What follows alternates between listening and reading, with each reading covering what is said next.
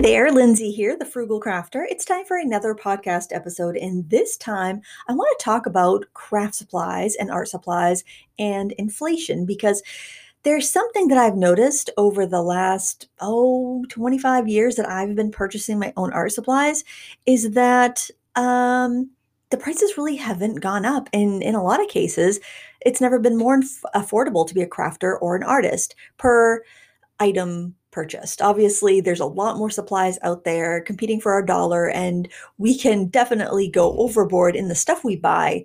We're just paying less per item for these things. And there's a few reasons for this, but I thought it would be an interesting thing to talk about. And keep in mind, I'm not an economist. I don't work for any of these companies.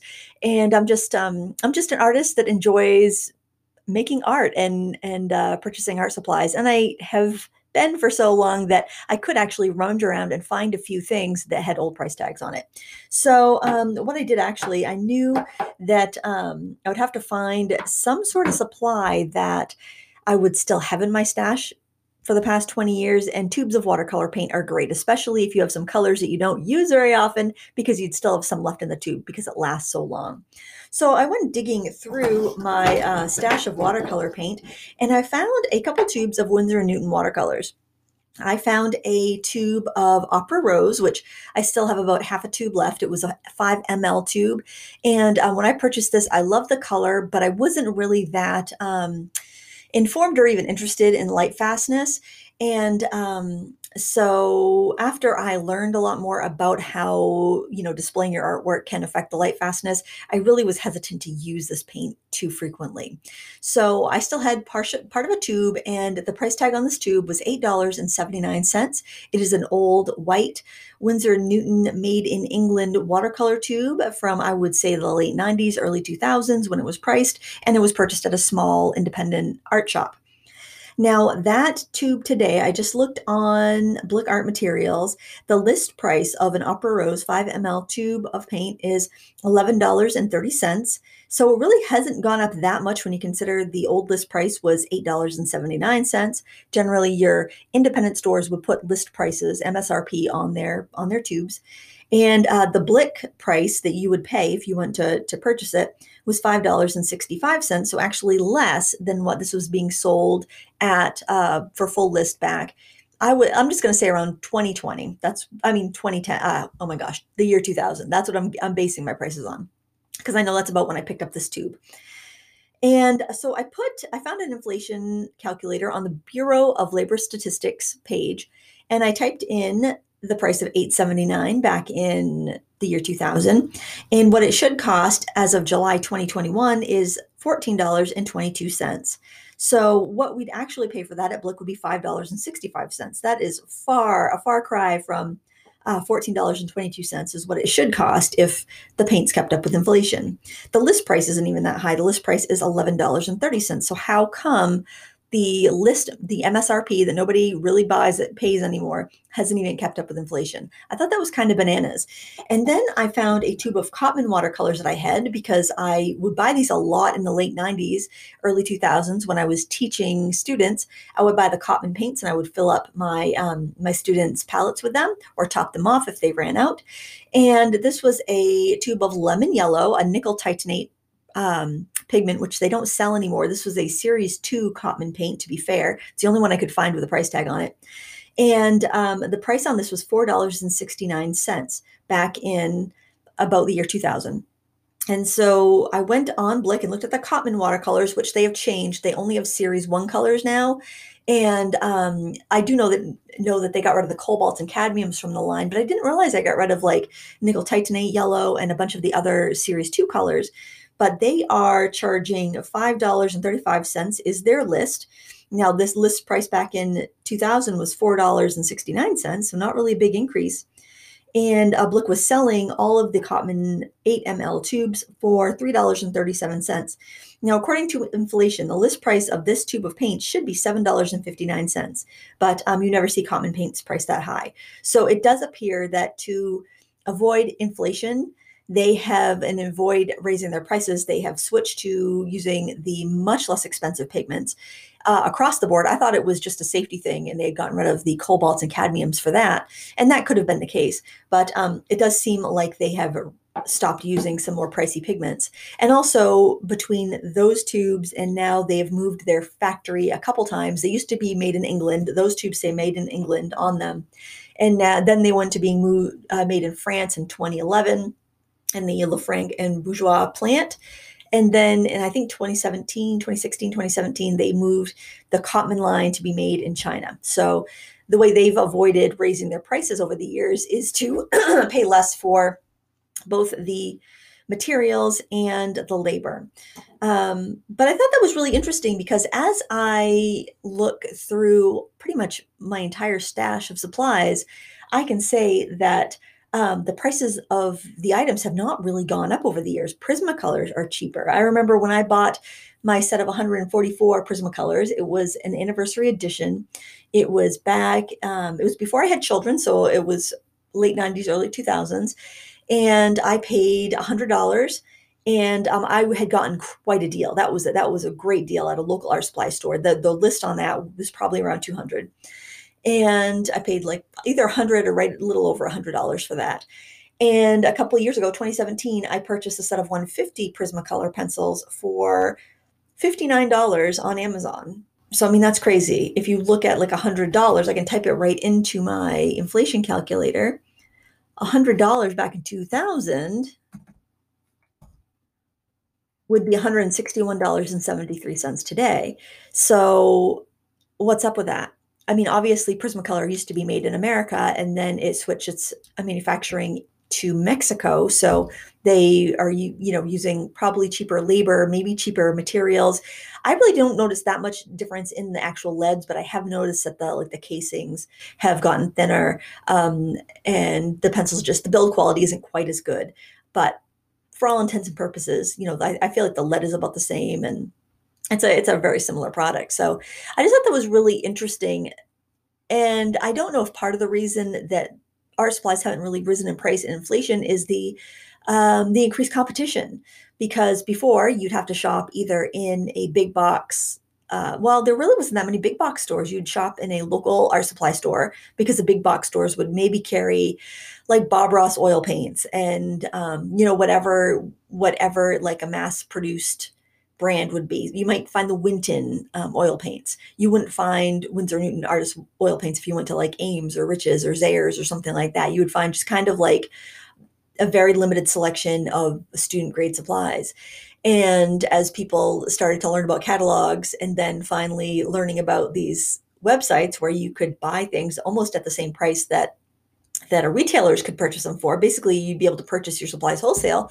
That's what people did. But even then, the prices haven't gone up. Watercolor paper has risen. I've noticed that, but I don't think it's to the point of inflation if you're going by list prices, because I remember buying a single sheet of Arches watercolor paper for about $6 back in the early 2000s. Let's see what that would be. So I put $6 in my inflation calculator, $9.70. And I think if you were to buy that's pretty close. I think it's probably closer to $7 or $8 if you were to buy a single sheet of Arches watercolor paper, or maybe $9.70 is about right. But I mean, generally though, colored pencils, Derwent colored pencils, they're about the same price I paid for them 10 years ago. I think that's really strange. I mean, I'm happy that we can find affordable supplies, and there's certainly a lot of really good quality budget supplies on the market now. I mean, I can't believe the decent quality budget colored pencils I can find. But on the other hand, what I've noticed is that like if I look at like the Prang colored pencils, I remember them being wonderful like for students when I was teaching kids and adults back in the late 90s, early 2000s. And I picked up a set of Prang pencils recently because I was doing a showdown between kind of pencils you could find in an office supply store that were geared more towards like kids and students. And they were terrible. And I didn't know if I was misremembering or if they had changed. And then a viewer who had used Prang all through the years could confirm that they have changed over the years. So did they change and lower their quality because they couldn't afford to make them at that standards and not raise the prices enough? I don't know. I don't know. It certainly is interesting. I can think back to my first watercolor brush, which is a flat aquarelle handled brush, and it cost $20 at various stationaries in Waterville, Maine. My mom got me that and the two other brushes I needed to begin watercolor painting when I was 7. So that would have been 1983, somewhere around there. And I remember thinking, wow, that's expensive. And that really would have been expensive. Let's just see what $20 in 1983 would have been. I love this inflation calculator. It's so fun. Kind of makes you um, really bummed out about like if you like to keep money in a savings account, though, doesn't it? So, oh my gosh, $20 back in 1983 would be like $55.83 today. So, can you imagine buying your child a brush that expensive? Um, but I can buy a Royal Aquilon half-inch flat brush. Well, I can just check that right now, probably. I don't know if Blick carries them. Let's see. No, they're not that much, but I really like the Royal and Langnickel Aquilon brushes. I could buy a whole set of Aquilon flats for $22.04. The list price $34.99. So I mean, not only is it less than inflation, but you can get a whole lot more. No, now I believe those are made in China, so it could be the difference of something being made in Europe or America or China. But it's kind of interesting. We're seeing inflation in everything except for art supplies, it seems. So I just thought that was interesting. I thought it was, I think it's also a matter of more people crafting and creating now than ever did before. So there's a lot more companies coming out with supplies. So there's a lot more competition. Back in the, I would say the mid, oh, around, I would say around 2005, scrapbooking, stamping, all of that stuff was so popular that there was multiple trade shows a year. There was so many new products coming out. The big box stores were just chock-a-block full, and there were so many sales and coupons, and the prices were really coming down. Before you would spend, 59 cents for a sheet of paper, and then those big paper stacks came out that were $20, which seemed like a fantastic deal for like 120 sheets. And then they started going on sale for like $10, and it was just like, oh my gosh, well, how long can this last? And then it did seem like the market kind of fell out at some point, probably around 2015, and then they stopped putting out so much product because I think they kind of hit the tipping point where it wasn't selling, or people had just hoarded so much that they could never use up what they bought.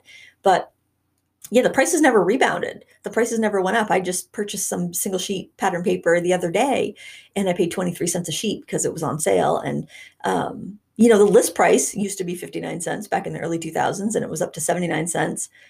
But I never pay that. I don't know if anybody actually pays that unless they just need one sheet of a very specific paper, like right away.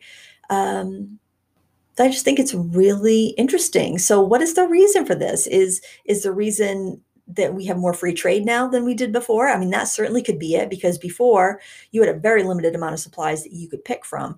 If you were in America and you wanted to buy watercolors, you had the choice really between Winsor Newton Cotman, or you had Winsor Newton Artists. You didn't see so many other brands. You didn't see at your average local art supply store, they usually carried one line and one like brand of paint. You usually didn't find Grumbacher and Winsor and Newton and Sennelier and Schminke. You wouldn't find all of those brands. Most of these companies would require you to be exclusive. If you're going to sell their products, you would have to be exclusive to just their product. And I think it probably kept the prices higher because there wasn't competition. And then I remember when I first splurged on my first set of artist grade watercolor paints, and it was because a new line of paint had been brought into the local art supply store, Penobscot Paint, that I would shop at. And they had just brought in the M. Graham watercolors. And I think they were brand new. This was like early 2000s, late 90s, maybe. It was before I had kids, but not too much before. And I remember the paints were 40% off list, and they were big 15 ml tubes. And I think they were going for like around $5 a tube or $4.69 or something like that. And I asked the shopkeep how much if I wanted to buy one of every color except for the blacks, black and white. And I think he gave it to me for like $4 a tube. And those are my first professional paints. I still have some of those tubes. I have replaced them. I really love that brand of paint. But yeah, I mean, I took a chance on those because I wanted artist quality, but I just couldn't stomach spending $8.79 for 5 ml tubes of Winsor and Newton. And it was just, I took a gamble and they were great paints. And I think that was kind of the point where I started to see a lot more paints coming in. I, after that, purchased Yarka paints by the Jack Richardson Company. And those are the equivalent to White Knights paints. And I'm thinking I bought this at a 24. It was a sale. I'm thinking I paid around $25. And then like right away they went up to like $75 for that set. Now they've been like around the $50 mark range, I think, for those sets in America.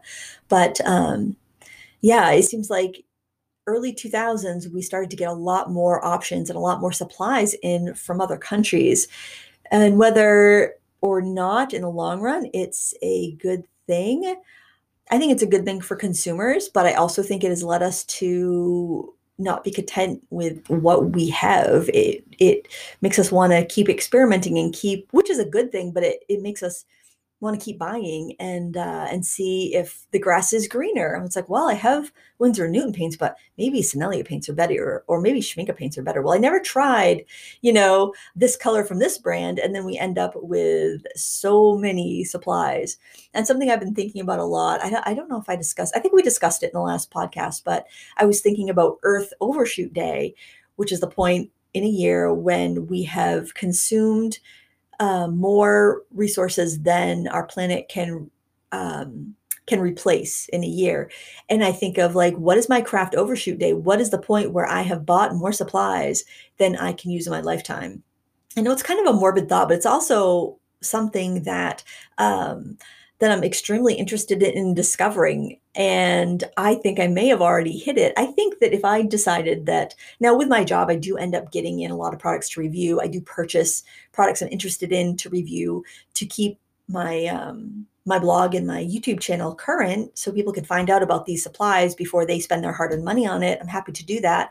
I have to say that I'm I am an art supply consumer. I enjoy trying the different brands, and often I get the opportunity to try them from brands for free because they want their products reviewed or they want feedback on something. So it's really, I'm in a very lucky position. But I think like if I stop spending, which I actually have been pretty good the last few weeks, this month, on not buying any more supplies, which really, I mean, that really shouldn't be something to be that proud of. We should be able to do that. But man, why is this so difficult? Um, when I think about that and I look at my drawers of watercolor paints, I have them sorted by color family. Honestly, I could paint for probably the rest of my life without buying more paints. Maybe I'm sure I'd have to buy some extra tubes along the way, yellow ochre, ultramarine blue, burnt sienna. And usually what I do is I'll go to Blick and I'll purchase a Da Vinci. That's usually what I buy when I run out of a color and I need to replace it. I'll get the 37 ml tubes of Da Vinci. If it's a pigment that I know I like, a color I like their ultramarine blue, I like their burnt sienna deep. Um, I'll just buy that. They're yellow ochre because I really don't notice a big difference. And that's a thing, guys. You know what? If I'm looking at the same pigment number, the same color, there's not a humongous difference. Like I might slightly prefer Daniel Smith's French ultramarine because it's granulates a little bit better. I might prefer Da Vinci's rose red just because it's so clean and affordable. Yellow ochre, I don't have much preference between brands. So many colors like that, I don't have much preference. I prefer M. Graham's Viridian because it re-wets pretty well, but the more I'm learning about pigments, the more I kind of wonder if maybe that's boosted a little bit more with some phthalo blue than other brands do. But generally, I don't. If you're in the professional range of paints, I don't notice a huge difference. Now, some paints will re-wet better because they have more honey in them, and that can make them problematic for traveling. Like my Mission Gold, my Sennelier, and my M. Grahams are not the best in a travel palette where the palette might be on its edge in a bag in a humid environment because the paints could tend to travel a little bit.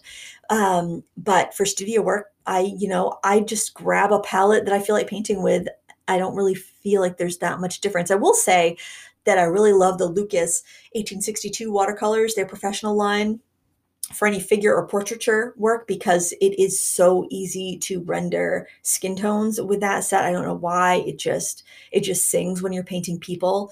It's just such a soft and oh, I don't know if blendable is the right word. It's just a muted, soft palette that works so well for portraiture. But beyond that, I mean, I love Turner's watercolors for their affordability. Uh, there it's really tough to top Turner for value for money.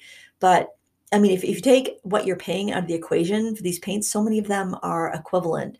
I guess I do like having reviews on different supplies. I like to try them because I have viewership all over the world. So you know, if you live in the Ukraine and you can buy Rosa watercolors for $2 a pan, there's no point of you buying, Schminke for, I don't know, $10 for half pan or whatever it is. There's no point in you buying an American like Daniel Smith for 10 times the price when you're getting really an equivalent paint, just staying with whatever's in your region that's affordable. I know Schminke is affordable in Germany. It's pretty expensive here in America. So I only have like 12 colors of the Hordam paints because they're it's kind of more expensive than it's worth for me when I can access equivalent paints at a lower cost. So I guess for research purposes, it's kind of nice to have all those paints, but I think that it's really kind of turned people that were more artists into consumers.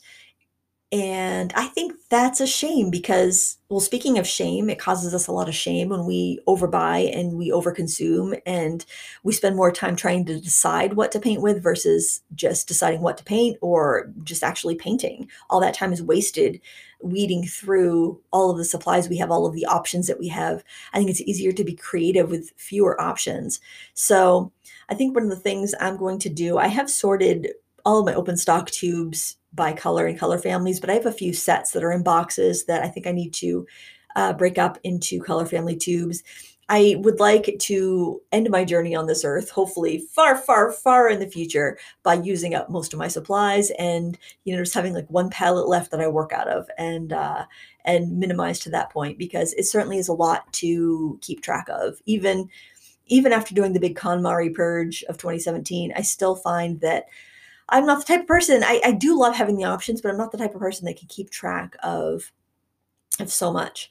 And I'm looking at I have an over the door paint organizer, and I'm in my filming room downstairs, and I'm looking at that, and I have a lot of my open stock oil paints, and I have a lot of the really large Winton tubes that I used to buy when I taught adult oil painting classes, and I'm looking at those, and I'm saying, I could paint for the rest of my life. For the amount of oil painting I do, I have enough to last me as long as it doesn't dry out in the tube, which I don't find oil paints really dry out in the tube too easily.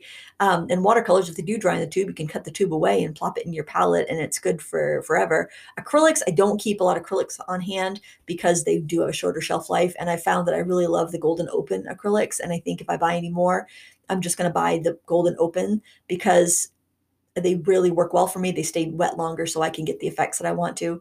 But if I'm jelly printing or doing stuff like that, I'll use the cheap acrylics.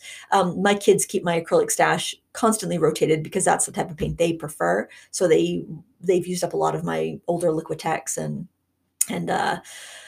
just random tubes of acrylics that I've had over the years that have been sent to me to review. So I don't know if this topic is going to be interesting to anybody, but it was something I was thinking about and I thought I would share it. So if you want something to do for fun, look through your stash and see if you have some old supplies with price tags on them, and then go to the Bureau of Labor Statistics inflation calculator and type in like select the year you think you bought it and the price it was and see what they go for now and see if it goes for as much as it really should if these prices kept up with inflation. Now, from starving artists everywhere, I am glad that paint prices have stayed affordable. Either they were really overpriced back then, which could be the case, or companies are struggling now to pay their manufacturing costs. I don't know. I don't like the thought of companies struggling, especially if they provide really good, solid materials. But I could definitely see how the quality in some of these products could be going downhill. A lot of people said that the quality of Winsor and Newton artist watercolors went downhill when they moved factories from England to France. I didn't find a big difference between the Cotmans that I've had, Cotmans made in England, Cotmans made in France, or Cotmans made in China, with the exception of the fact that I really like the genuine pigments that were made in England, and they're not available anymore. So with the extent of that, if I'm comparing paint to paint that are the same colors, that are colors that are still current, I don't find it any difference. But it seems like they've weeded out the more expensive to produce colors. And I know some colors go quote unquote extinct, but it's not as dramatic as paint companies would have you believe. When quinacridone gold went out of production and Daniel Smith bought the remaining stores, it's not that like there was some mine somewhere that dried up. It's just that that color went out of fashion for appliance and automotive makers. So they stopped ordering or having that pigment made for them. Art companies are the last rung on the ladder as far as pigment producers or pigment customers. The pigments that are available for art suppliers to buy are the ones that are made for plastics, the automotive industry, and the appliance industry. We are bottom of the rung. After everybody else gets their share that they want, they sell the remaining pigments to pigment makers, to art suppliers. So they could make quinacridone gold pigment again if and when um, the demand for that color comes back for automotive. That pigment will be back. It's not like it was depleted from a mine never to be seen again. Like it's not something that came from the earth. Most of our pigments are synthetic, even synthetic mineral pigments and synthetic organic pigments. Um, and they're more reliable. We actually have better paints now, I think, than they had back, in the 1800s when the Impressionists were painting. So you can be thankful for that. So try not to get too influenced in the marketing hype from some of these companies that if you don't buy it now, you'll never be able to get it. They can make it again. It's not like it can never be made again. But anyway, that's some food for thought. I hope this podcast maybe made your chores go a little quicker. Maybe you're listening when you're walking. That's when I listen. I listen when I walk the dog to other podcasts. And maybe it's just a friendly voice in your ear, and I'm happy to be that. So thanks for watching or watching. Thanks for listening to my podcast. Like I mentioned before, I really don't know what I'm doing, but it's fun and I'm enjoying it. So I appreciate you taking some of your time out of your day to spend it with me. Hope you have a wonderful rest of your day. Until next time, happy crafting. Bye now.